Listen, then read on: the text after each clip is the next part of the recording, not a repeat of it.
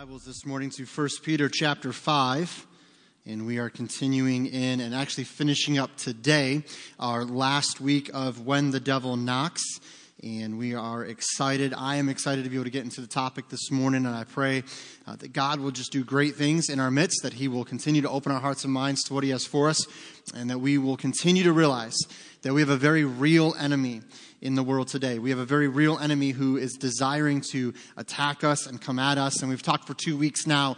If you haven't been here for the previous 2 weeks, I encourage you to go online. You can pull those up on our app, on our website, northgoodland.org, or on our app at North Goodland BC in your app store. And you can watch those and kind of look back at those. And so see how we've already covered a couple different areas of attack that Satan desires to use in our lives. But I have to stress again, every time we come to talking about Satan or the war that we find ourselves in spiritually, we have to know that, yes, we have a very real enemy who desires to attack us, who desires to come against us and see nothing but bad things come in our lives. But we have a victory in Christ. We've already overcome. Jesus has already given us the victory. Yes, He will attack us, but He has already been defeated. And we need to know that before we ever get into a topic about Satan or what he desires to do against us in our lives. We have to remind ourselves at the very beginning that he is defeated, that we have overcome in Christ. And so we understand he's a real enemy, but man, the knowledge to know that you are already more than conquerors in Christ Jesus is so freeing. To know that when we go through those temptations, those attacks, those little mini wars and battles we find ourselves in, that we have overcome through Christ is so great. And let me just emphasize again, you don't overcome because of you. You don't overcome because you're strong enough, because you've just got enough willpower. You don't overcome because of your ability to stand against Satan. You only overcome, and you are only victorious because of Christ in you. If it was up to us, and when it is up to us, we surrender, we give in, we quit, we fall down, we give in to the temptation, we never will succeed on our own. But man, Christ in us, there is power in His name. And so remind yourself of that, because I think it's easy to get caught up in, as we're going to talk about this morning, thinking it's more about us than about Him.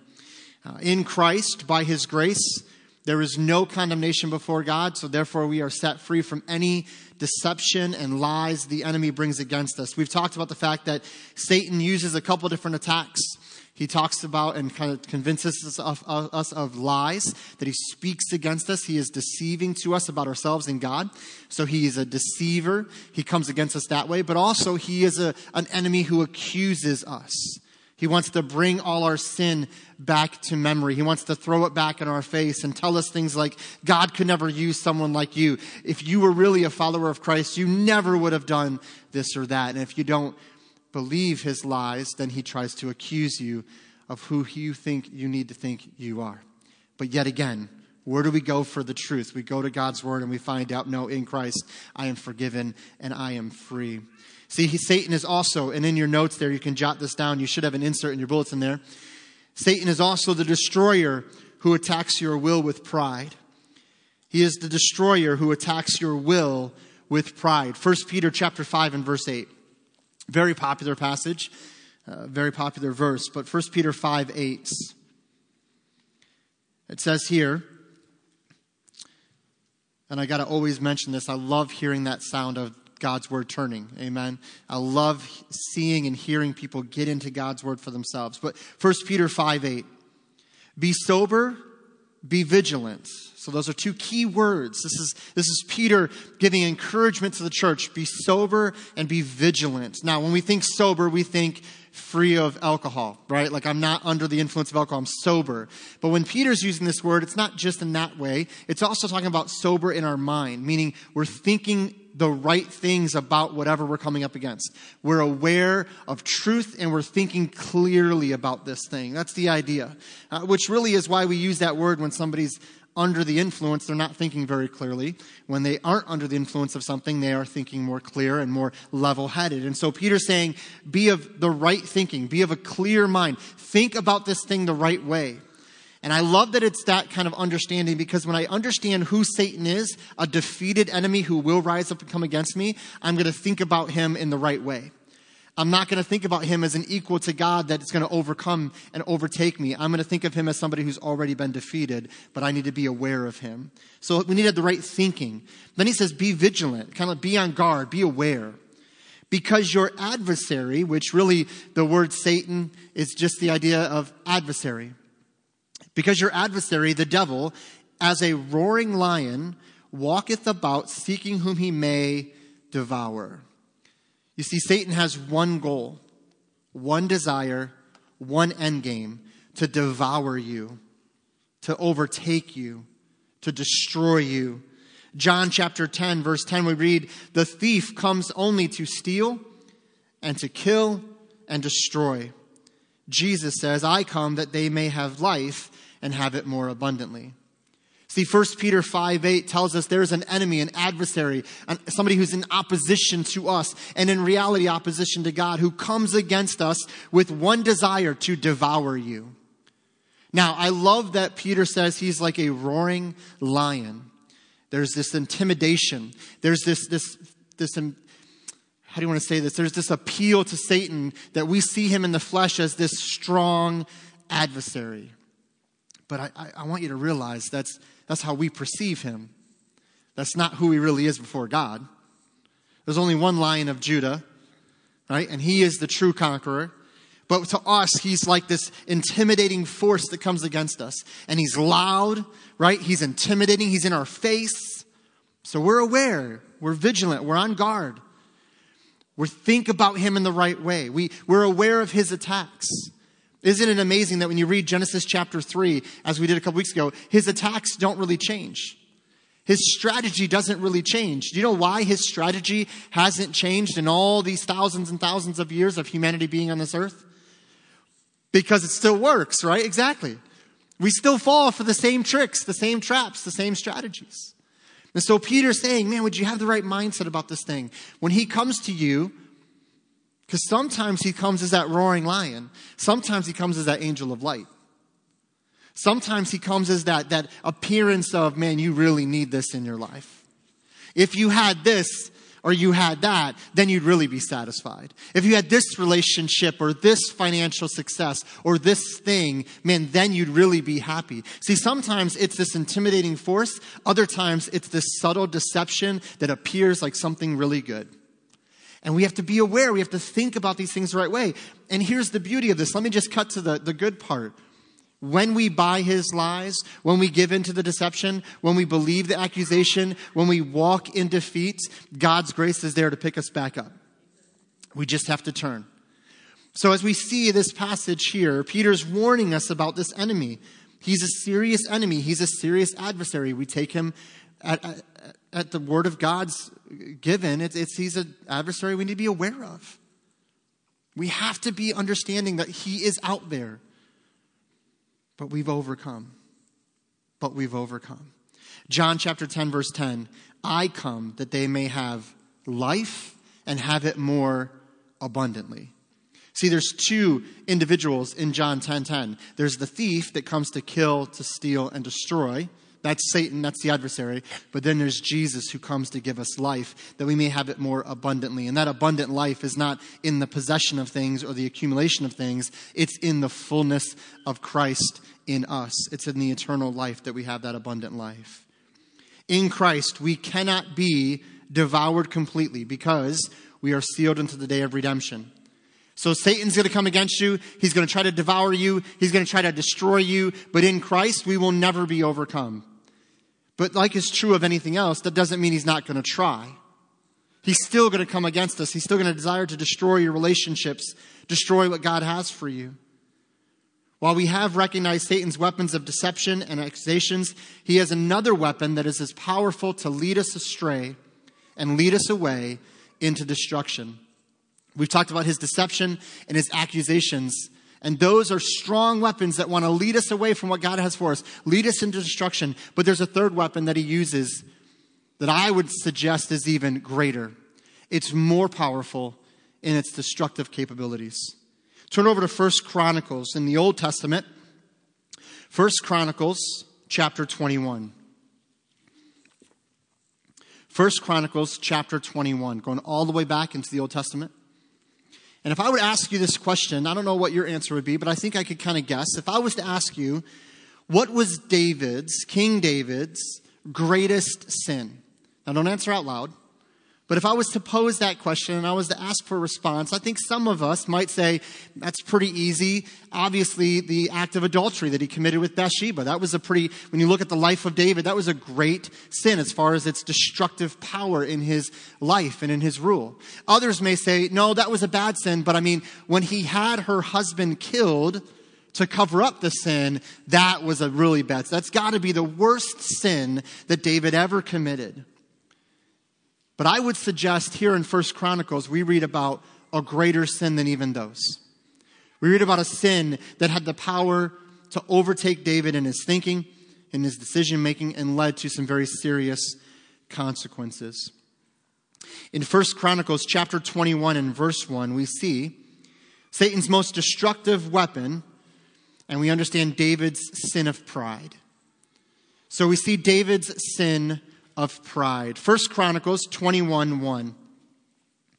And Satan stood up against Israel and provoked David to number Israel. Now we got to notice some things here. And Satan stood up against Israel, the nation of Israel, God's chosen people, and his way to stand up against them and to oppose them and to attack them wasn't to attack them on a broad scale. It was to go after David. So see the connection here. His goal is to attack Israel, which is really for what reason? And we've talked about this before. Why does Satan even come after us? Why does he go after Israel? Why does he go after David? Not because he cares about them as individuals, because he wants to hurt the Father. He wants to go after the Father. So if I can get God's chosen people, if I can get David, if I can get the church, if I can get this believer, then I'm hurting the Father, which is really his end game. So he says here, and Satan stood up against Israel and provoked David to number Israel. Verse 2.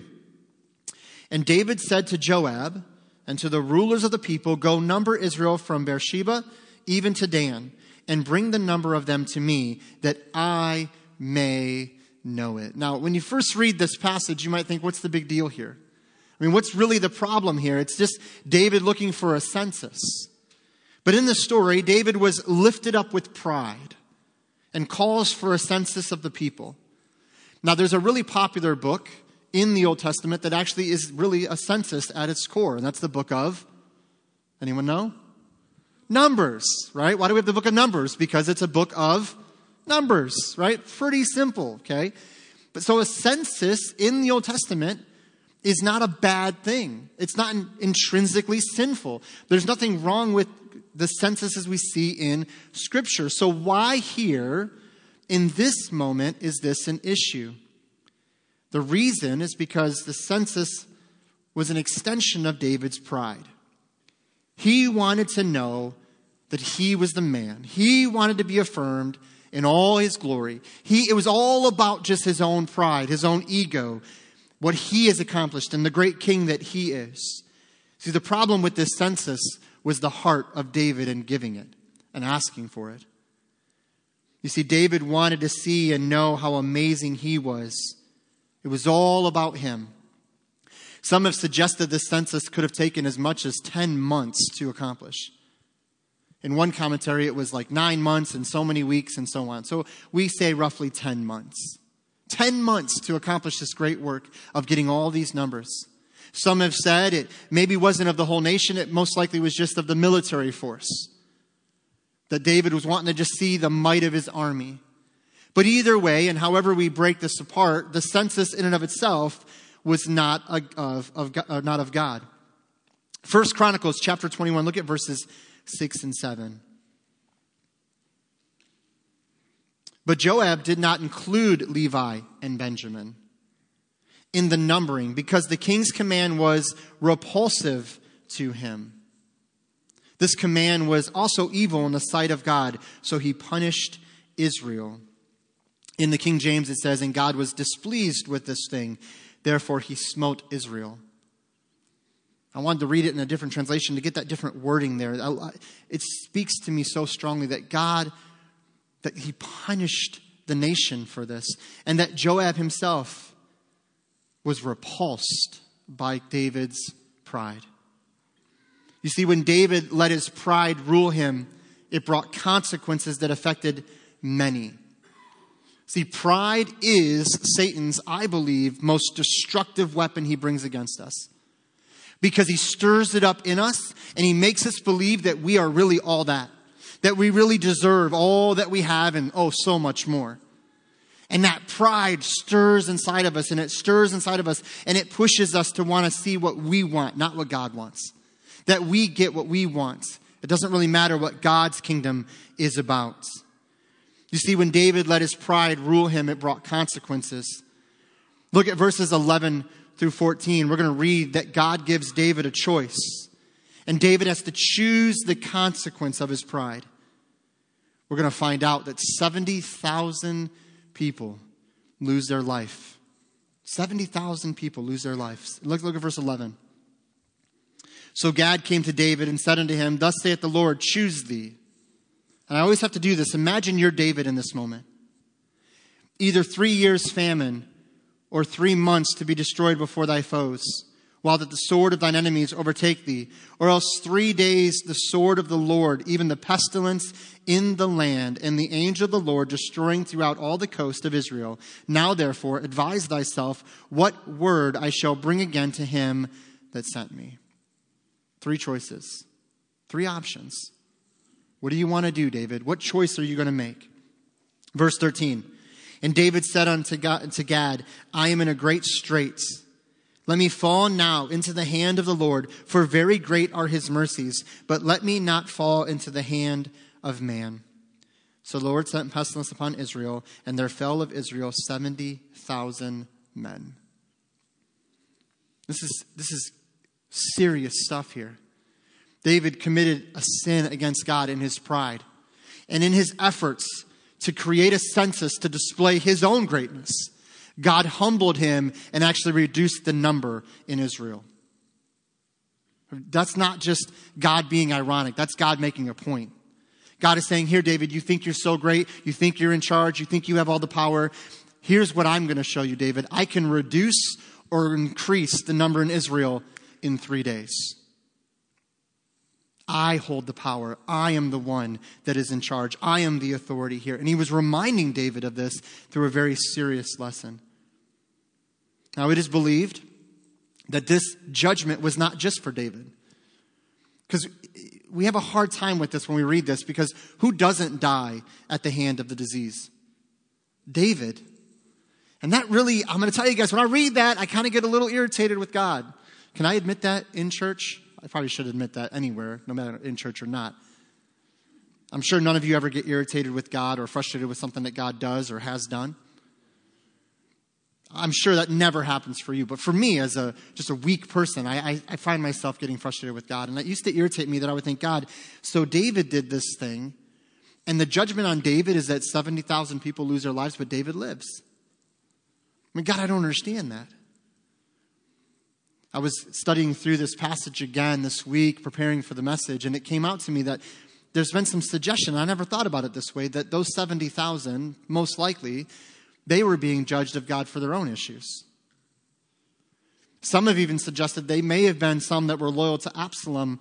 When Absalom, David's son, tried to take over, that they were actually loyal to Absalom and God was removing them from the land because they were going to continue to cause division in the land. You see, sometimes God will bring something to our attention, will judge us in an area, and he doesn't waste that judgment on just one lesson here, one lesson here. He tries to show many, this is what I'm doing. I'm not going to let this go to waste. I'm going to use this to not only remind David of who the true king is. I'm not going to only remind David of humility before me, but I'm going to use it also to do this work of my will, and this part of my plan, and this part of my plan. You see, the point here is, yes, David sinned before God. Yes, David's pride rose up against him, but I want us to know that David made a choice to trust God even in judgment. I mean, did you see that in the passage there? He says again in verse 13, I am in a great strait. Let me fall now into the hand of the Lord, for very great are his mercies, but let me not fall into the hand of man. Do you know, even as God was bringing judgment against David and Israel, David said, I'll still trust God. I'd rather fall into the hands of the Lord and let his judgment rule over me than fall into the hand of man. Why? Because even in God's judgment, he is merciful. Even in God's judgment, he is gracious. The key, if I could stress anything from this, is don't let your guard down. When we talk about David's sin of pride, we have to remind ourselves that it came in a moment where David let his guard down. Satan was the tempter. Satan came to him and tried to entice him. The word there in the King James is the word provoked. Another way to say that is enticed him. That Satan enticed David to do this thing. He kind of enticed his pride. David gave in. He let his guard down and he made a choice. The truth is, you and I may never be more vulnerable than when we are full of pride. You and I may never be more vulnerable to the enemy, to his attacks, to temptation, than when we are full of pride. Proverbs 16:18 said, "Pride comes before destruction, and an arrogant spirit before a fall." That gets quoted a lot. Gets quoted a ton, but I wonder how many of us actually apply that. I'll be honest with you, pride is something that is so deceiving, it creeps up on us. We don't even know we're prideful. And so God's gracious initiative through the Holy Spirit reminds us, whether through his word or through someone else. You know, I do believe there are a lot of believers in our world today that are full of pride. We somehow think that because we've merely been forgiven that we're better than those that have not been forgiven in Christ. We merely have received the gift that's offered to all mankind. And we think because we have a relationship with Jesus Christ that somehow we are better than our neighbors who don't know Christ because, well, look at them. Look how they sin.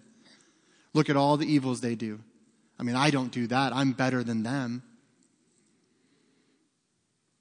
I would ask a question. What do you have that you have not been given by God's gracious hand? And if the answer that you come up with is, oh, nothing. Everything I have it's been given to me by God's gracious initiative in my life. Then what do you have to be prideful of other than saying, I will boast in the cross of Christ? See, Satan knows we're at our core prideful beings. We want our way. I mean, that's the whole mantra of our world today, isn't it? Your way, at your time, your price, consumerism, get the deal. By the way, this translates to the church as well. I go to the church that gives me what I want, that does what I want, the music I like, the preaching I like. It's at our core. It rises up in us. And Satan, knowing that, will entice us in our pride. But we have to stand against that, keep our guard up in Christ, and realize that, no, it's not about me, it's about him. You see, pride at its core is truly the base of all sin. And it leads us to believe that whatever we want in that moment is better than what God would have for us. It is the most destructive sin because it leads us away from complete dependence on the Lord. So what is our defense? How do we defend against this pride that arises inside of us? How do we defend against the enemy when he comes against us and he attacks our will with pride? The defense against pride is not just saying, I'll be more humble. I'll be more humble. I won't be as prideful, Lord. I'll take care of it, Lord. Is there a more prideful statement? Lord, I know I've been dealing with pride, but trust me, I've got this. I'll be more humble from now on. I'm humble enough to be humble, so I'll be fine. See, the defense against pride is not just saying, I'll be more humble, I'll do better, I'll just do better. The defense against pride is the knowledge of grace. To grow in the knowledge of grace is our greatest weapon against pride. 1 Chronicles 21:8. I love that David was a man that was so fast and so quick when confronted with his sin to do the right thing. You see, the truth is we have nothing to boast in but sin. 1 Chronicles 21:8. And David said unto God, I have sinned greatly, because I have done this thing. But now I beseech thee, do away the iniquity of thy servant, for I have done very foolishly. Man, just the honesty in David's prayer. I'll be honest with you. I've prayed a prayer like that. Have you? You ever pray a prayer where you go, God, I've done really foolishly. And see, the crazy thing is, we talked about it last week, or maybe it was the week before.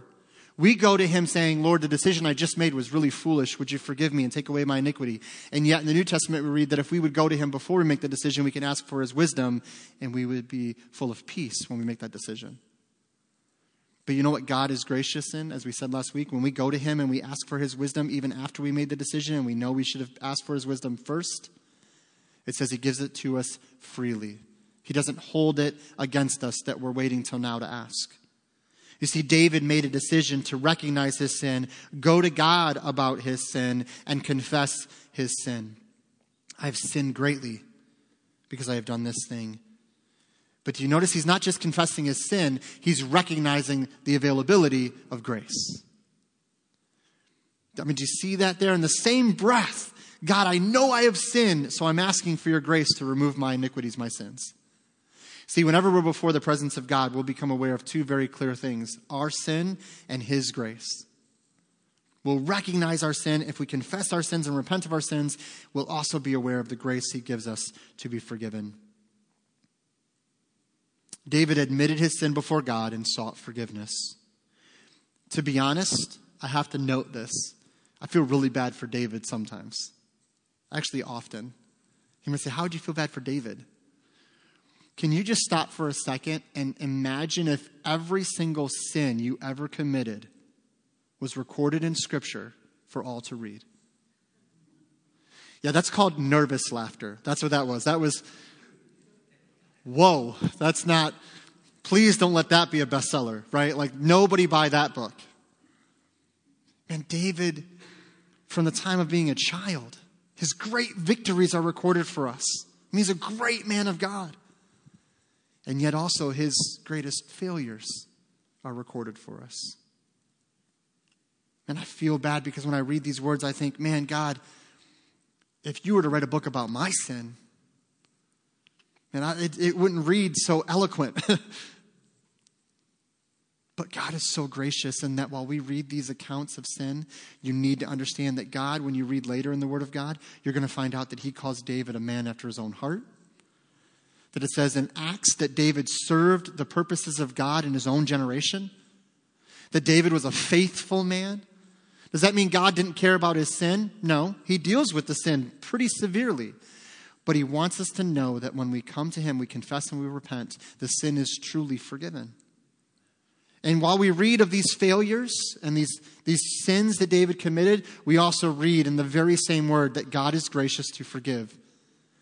That God will, in fact, as David prayed, remove my iniquity, and God does.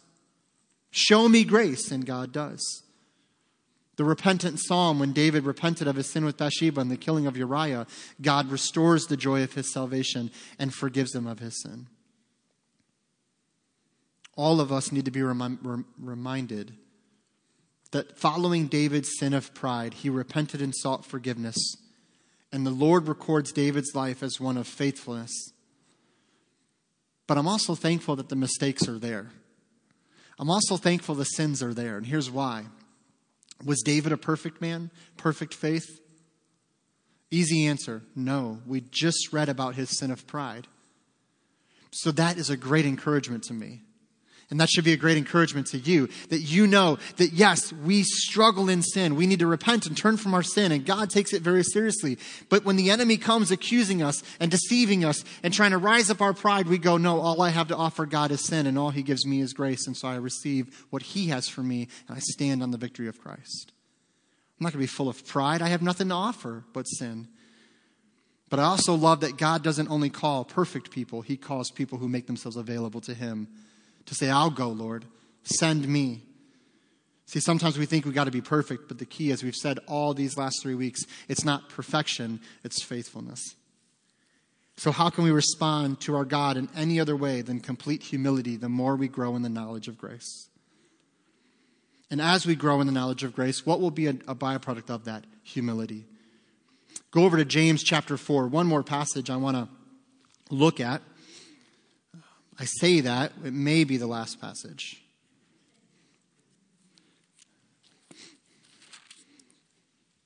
James chapter 4 and verse 6.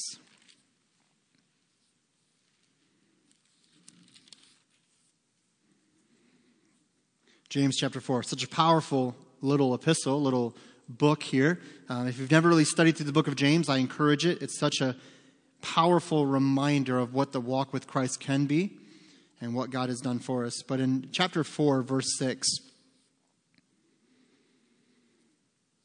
so it says here, "But he giveth more grace. Wherefore he saith, God resists the proud, but gives grace to the humble."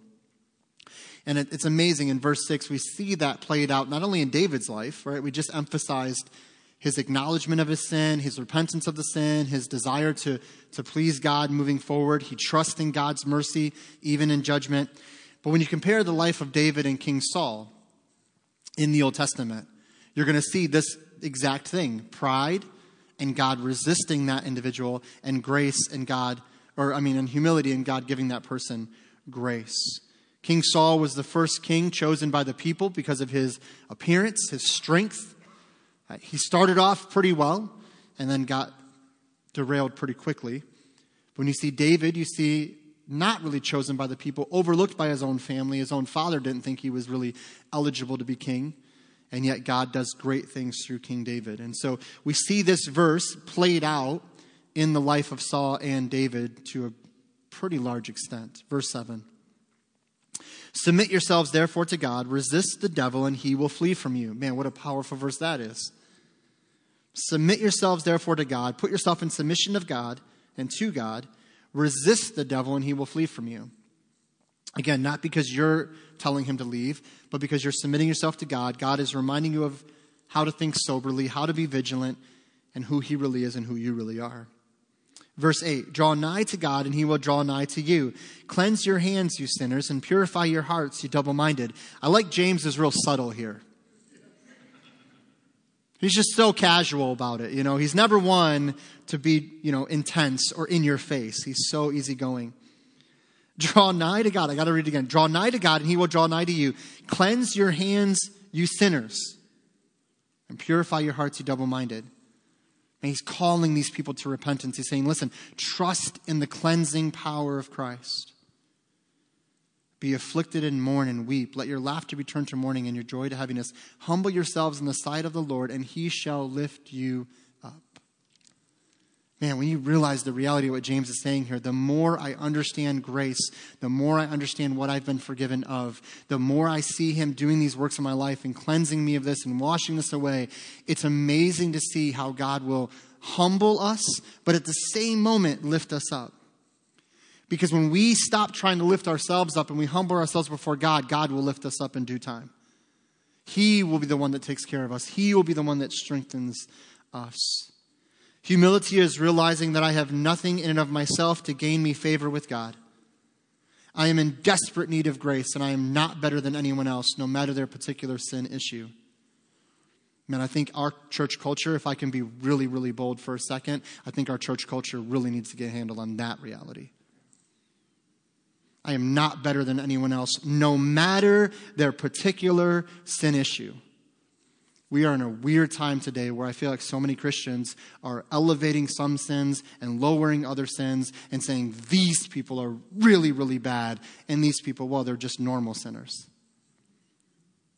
Man, sin is sin. For the wages of sin. In the Greek, that word for sin is the all-encompassing word for sin. All sin, every and all sins will lead to the wages, which is death, separation from God. But our God is so gracious that he gives us eternal life through Christ. An attitude of the heart that gives rise to the expression of the submission to God's will and purposes is an expression or an attitude of humility. An attitude of the heart that gives rise to the expression of the submission to God's will and purpose by more than a posture of humility. See, it's this idea of humility. I'm just coming under God's will. I want to be a part of what God is doing. I'm submitted to him. And it's not just saying, I want to be humble. It's expressing it through my heart and my desires. See, it comes from an awareness of our limitations. When I acknowledge that God is greater, I know that I have limitations and I need him. If we start to feel all puffed up, all prideful. All we need to do is ask ourselves a simple question, which I've already asked you this morning. What do you have that you have not received? And the answer is nothing. The truth is, we all battle with pride. I battle with pride. There are times where it's something that Satan will try to entice me with. There are other times where it goes the other way and my pride gets wounded, right? When I feel as though I should have more or doing more and be at a different position and then it doesn't happen and I'm, oh God, why aren't you doing this and why aren't you doing that? And it's all about what I want. We have to realize we all battle with pride in this life. When we think we are better than someone else. When we think we're more than someone else. Ultimately, it's when we think it's all about us. There's a reference here I'm going to give you. And we aren't going to go there for time's sake because I want to give some time for invitation. But Luke chapter 18.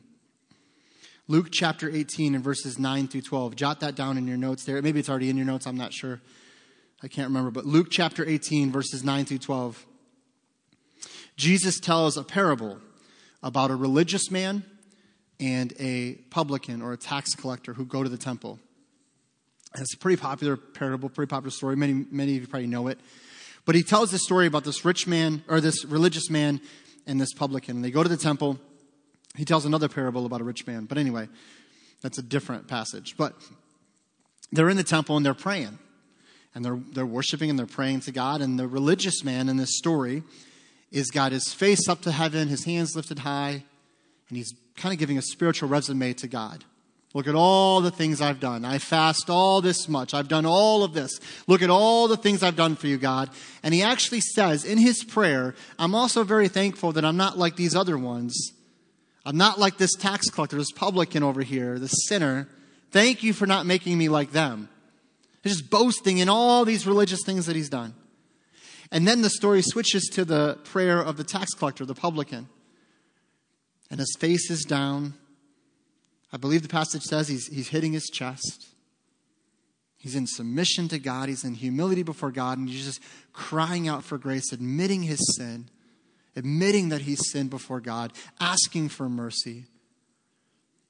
And what's amazing to me is I picture this as though he's in earshot of the religious man. And he's hearing, I believe, the religious man, if he's praying out loud, he would hear him say, thank you for not making me like this guy over here.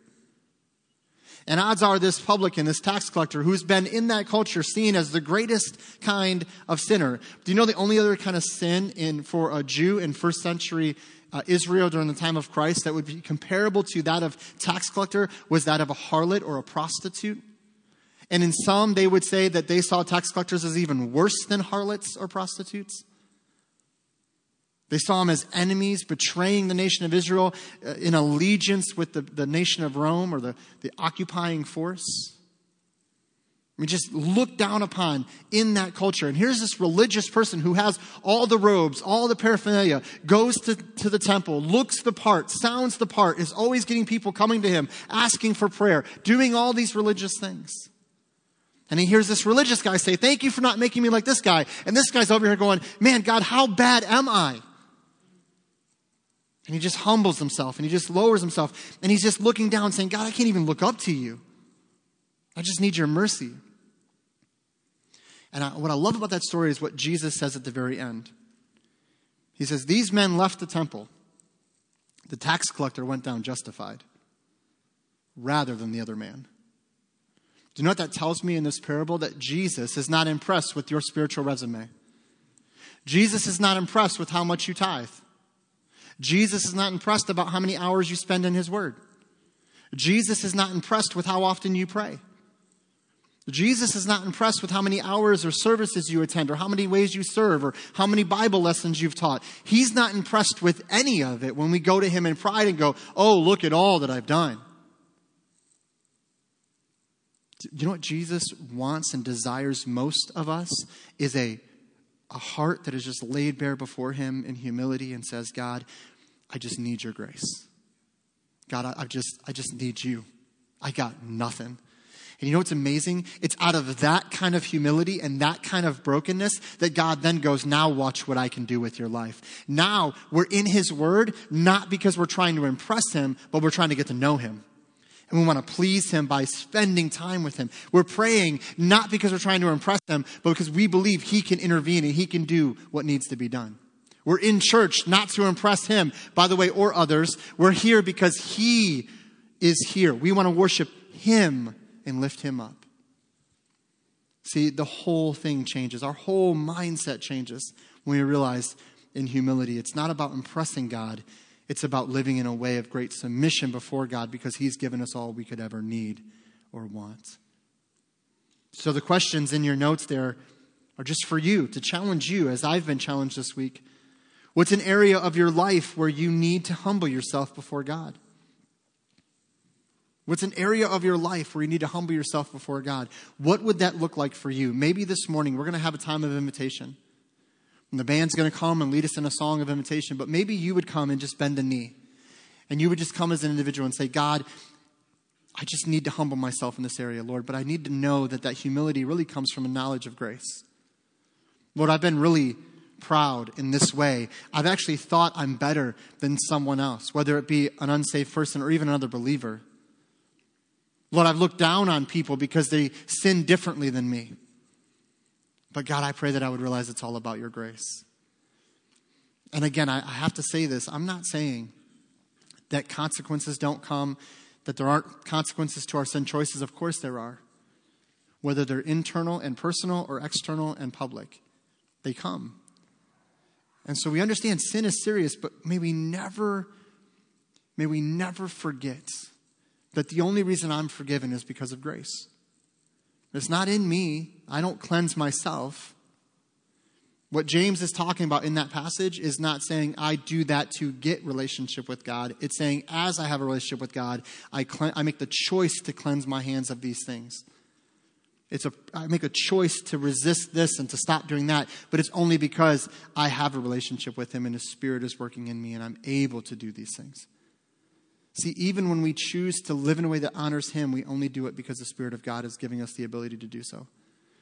And so I want to encourage you guys this morning, as I've been praying all week for what God would do, I'm just praying that we would grow in our knowledge of grace, that we would humble ourselves under the mighty hand of God, asking him to remind us of who he is, of who we are. And then we would leave this place not with our heads down, beating ourselves up, but with heads lifted high, thankful for his grace, knowing we are sons and daughters of God, and therefore he has called us to something so much greater than what we can even imagine. And let's be excited for that. Look forward to that with anticipation, desiring him to move in us in new ways. Would you bow your heads with me as we go before the Lord in a word of prayer?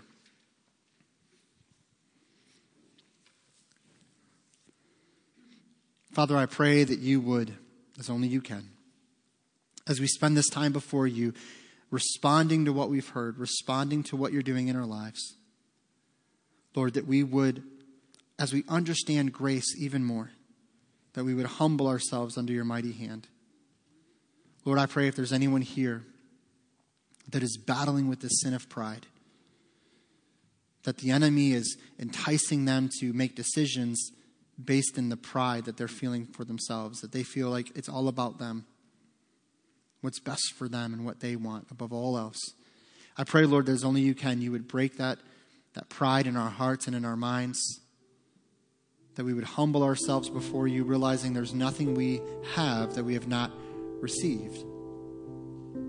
And Lord, I thank you for the reality of not only your conviction of sin, which is so needful, but also the reality of the forgiveness you offer. That when we come before you, Lord, and we just lay our hearts before you and we confess before you that we have done this thing, that there's the availability of forgiveness and grace in Christ. And so, Lord, I pray that as only you can, that you would draw us to the response that we need to make this morning. I thank you for all that you're doing. Father, if there's anyone here this morning that has been battling this sin of pride and this arrogant spirit, looking down on others, or whether they're in the church or out of the church, saved or unsaved, Lord, I truly believe that if we're called to represent you and your grace, your gospel, then yes, we'll speak truth. And we'll call sin, sin. But Lord, we'll do it as Galatians 6 says, humbly, realizing that by the grace of God, there go I. Lord, I know I forget that so often. It's so easy to point out other people's sins, while I think to myself, I'm so thankful that I've been forgiven of my sin. And so Lord, give us wisdom in all of this, that you would be glorified above all things. Draw us now to whatever decisions we need to make for your glory. And we ask this in Jesus' name. Amen. Would you stand to your feet this morning? However God is moving, would you respond, whether they're in your seats or whether you want to come and pray? Let's respond to what God is doing and look forward with great anticipation as he continues to open our hearts and minds to his will and his word. Would you respond this morning as we sing?